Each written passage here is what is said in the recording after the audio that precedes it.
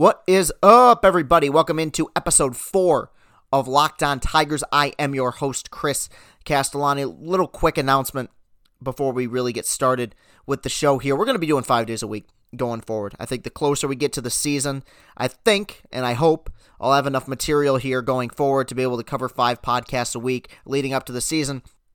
You may want to expect some shorter shows going forward. We will still be doing Friday mailbag, so very little is going to change. You're just going to get 2 more podcasts a week, so I appreciate all of you tuning in so far. I thought last week was a very successful first week, and I hope we'll continue to build off of what we already have. Now, as far as today's show goes, want to talk a little bit about the comments made by Chris Ilitch, the owner of the Detroit Tigers, son of the late, great Mike Ilitch. He talked about where he sees this organization heading in the next few seasons. I'm going to talk about and dissect those comments a little bit. And in the second part of the show, we're going to talk about Casey Mize and Matt Manning. Got hard for me to say that fast. I need to do some more vocal exercises, I guess. Casey Mize and Matt Manning, both guys who pitched scoreless frames in Lakeland over this most recent weekend. So let's get started with Chris Ilitch's comments. This coming in from Carlos Monarez of the Detroit Free Press. The headline for this article says, Detroit Tigers owner Christopher Ilitch believes in the process will spend when, quote, time is right. Looking through these comments, he said, he reiterated a lot of what he's already said in the past. He said, I'm quoting him now. He said, I get it. I understand the frustration. Tiger fans are the greatest. We're exceptionally grateful for the loyalty and dedication of Tigers fans. Tiger fans want to see winning teams on the field, and they deserve to see winning teams on the field. And I can tell you, everybody here in the Tiger organization is working exceptionally hard to deliver winning teams on the field. In general, I don't have any problem with those comments. It's kind of cliche, cookie cutter stuff to say, but there's politics to this. You got to say stuff like that. That doesn't really bother me. Even if he doesn't believe it, it doesn't really bother me. It's what he said next that, kind of struck a nerve with me. He said, I believe in the process. It's not going to happen overnight, but we will get there, Ilitch said slowly for emphasis. We know how to win. We have rebuilt the Tigers successfully before, and we're going to do it again. Okay, majority of that sentence or sentences is wrong. I mean, I believe in the process, fine. It's not going to happen overnight, fine. It hasn't been overnight. It blows my mind, the amount of people who aren't able to comprehend this. I think for the most part, the Tigers and their fans have been remarkably patient through this whole thing. Remarkably patient. I mean, this is coming up on, depending on when they specifically started the rebuild, or reboot, whatever you want to call it. Whenever they press the reset button.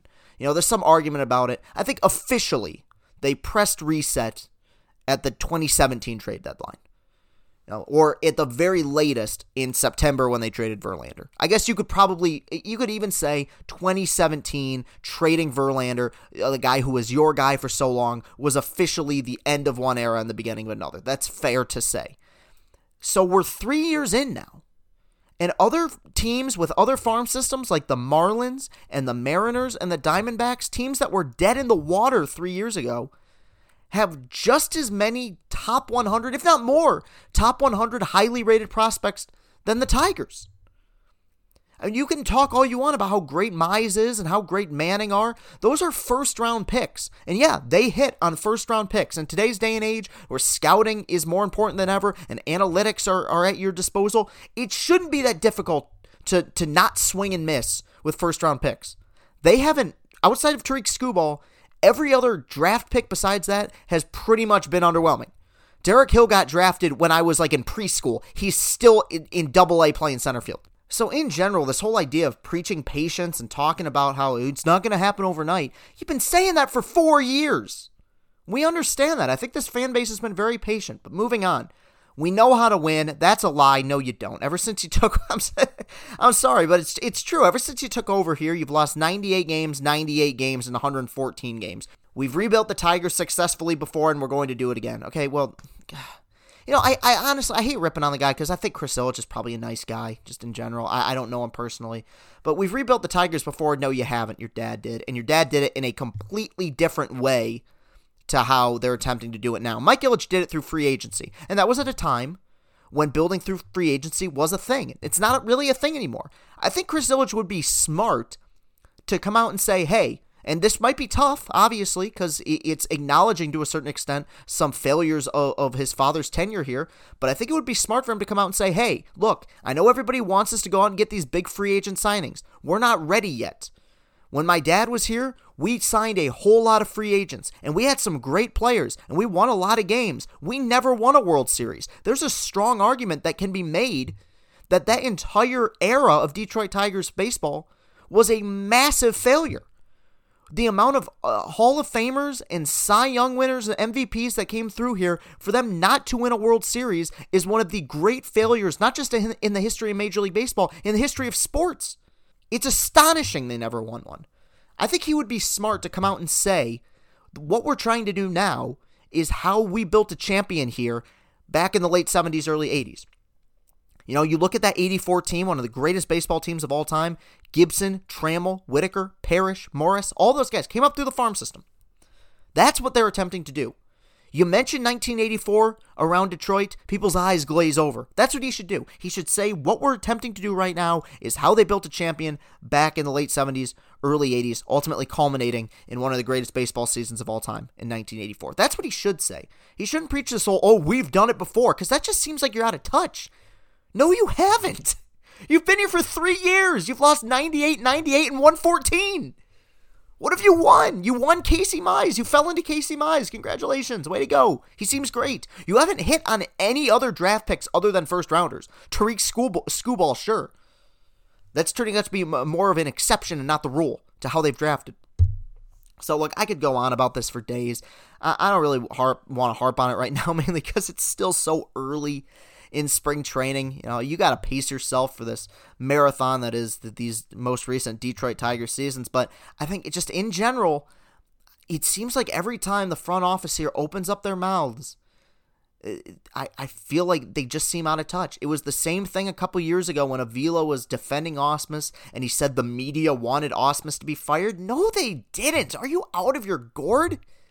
No one's out to get you. They just want to watch a good product.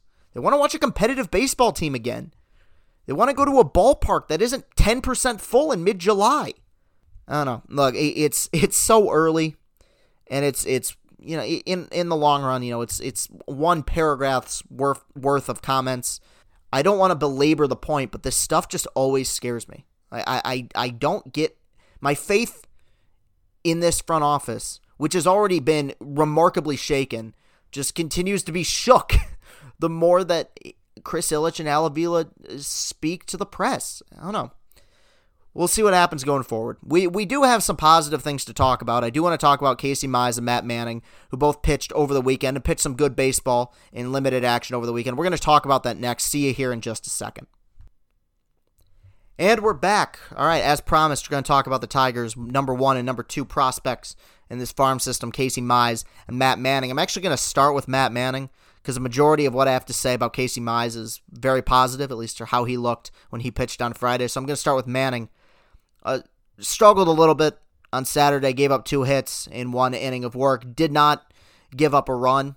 I will say this, there's so much to like about him as a prospect. He's tall, great athlete. Mechanics have been remarkably cleaned up. I mean, I have to give the Tigers minor league pitching coaches a ton of credit for how they've fixed Matt Manning's mechanics. I think when he was drafted, he was very much a project coming out of high school. He looks like a guy who's pretty darn close to being ready to pitch in the major leagues. I will say this, if there's one negative.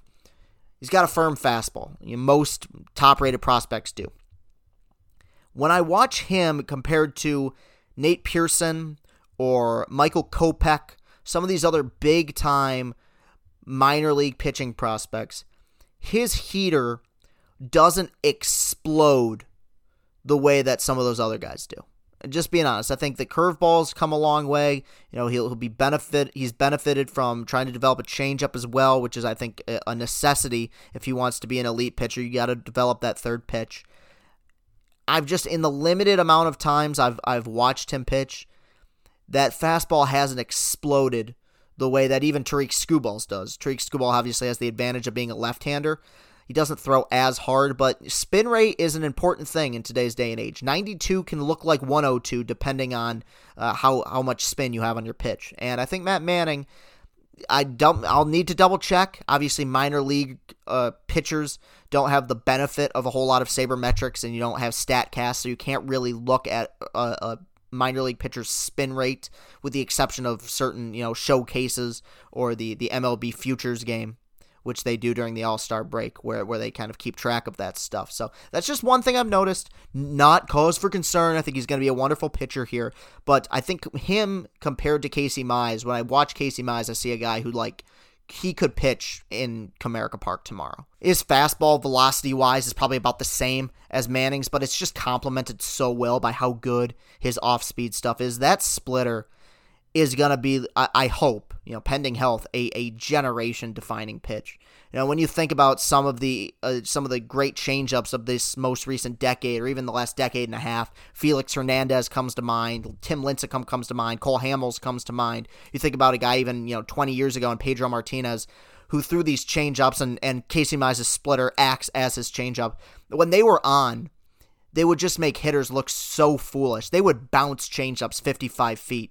And guys would be swinging at it. And my dream is that we get to a point where we get to see Casey Mize consistently doing that in Comerica. I thought he looked really, really good on Friday after a pretty rough outing, his first go-around in spring ball. So that's a positive. Look, these are the bright lights in this organization right now. They are the dim lights at the end of the tunnel are these guys right now, the future, the prospect of being able to watch these guys pitch, possibly in back-to-back days, coming up here pretty soon. And if there's one thing, because like I said, for the most part, I don't get much out of spring training. I'm watching it now. Most years I don't even watch it. I have this job, so I watch it now, but I don't get a lot out of it because guys are experimenting and trying new things, but these young guys are actually out trying to prove something, and I think for the most part, they look very good. I thought Mize looked fantastic on Friday. Manning, stuff is good. Fastball doesn't explode maybe the way I would like it to, but it's so early in spring camp that I can't even call it a complaint as much as an observation. I still think both these guys are going to be wonderful pieces to what will hopefully be, fingers crossed, knock on wood a million times, a championship core here in Detroit. So that's going to do it for today's podcast. I feel like I rambled a little bit. I hope I didn't. I apologize if I did. But that's pretty much all we have to cover in terms of Monday. We'll be back here tomorrow. As always, you can follow me on Twitter on my own personal account at Castellani2014. That's at CASTELLANI2014. You can follow this show on Twitter at Locked On Tigers. If you want to send us an email, you can do that at lockedontigers@gmail.com. Going to be doing mailbags every Friday, but I still think I'll probably be answering some occasional questions, so never be afraid to send in questions at any day of the week. Doesn't have to be coming into the Friday show. And if you have anything you want me to talk about, please let me know both either on my personal Twitter account or on the show's Twitter account. We got 25 more days till opening day. We have a lot of ground to cover, and we're gonna be covering a lot of topics here in that time period. So I hope I can count on you guys to be able to listen to this. Thank you so much for listening to this edition of Locked On Tigers. Have a great rest of your day, and go Tigers.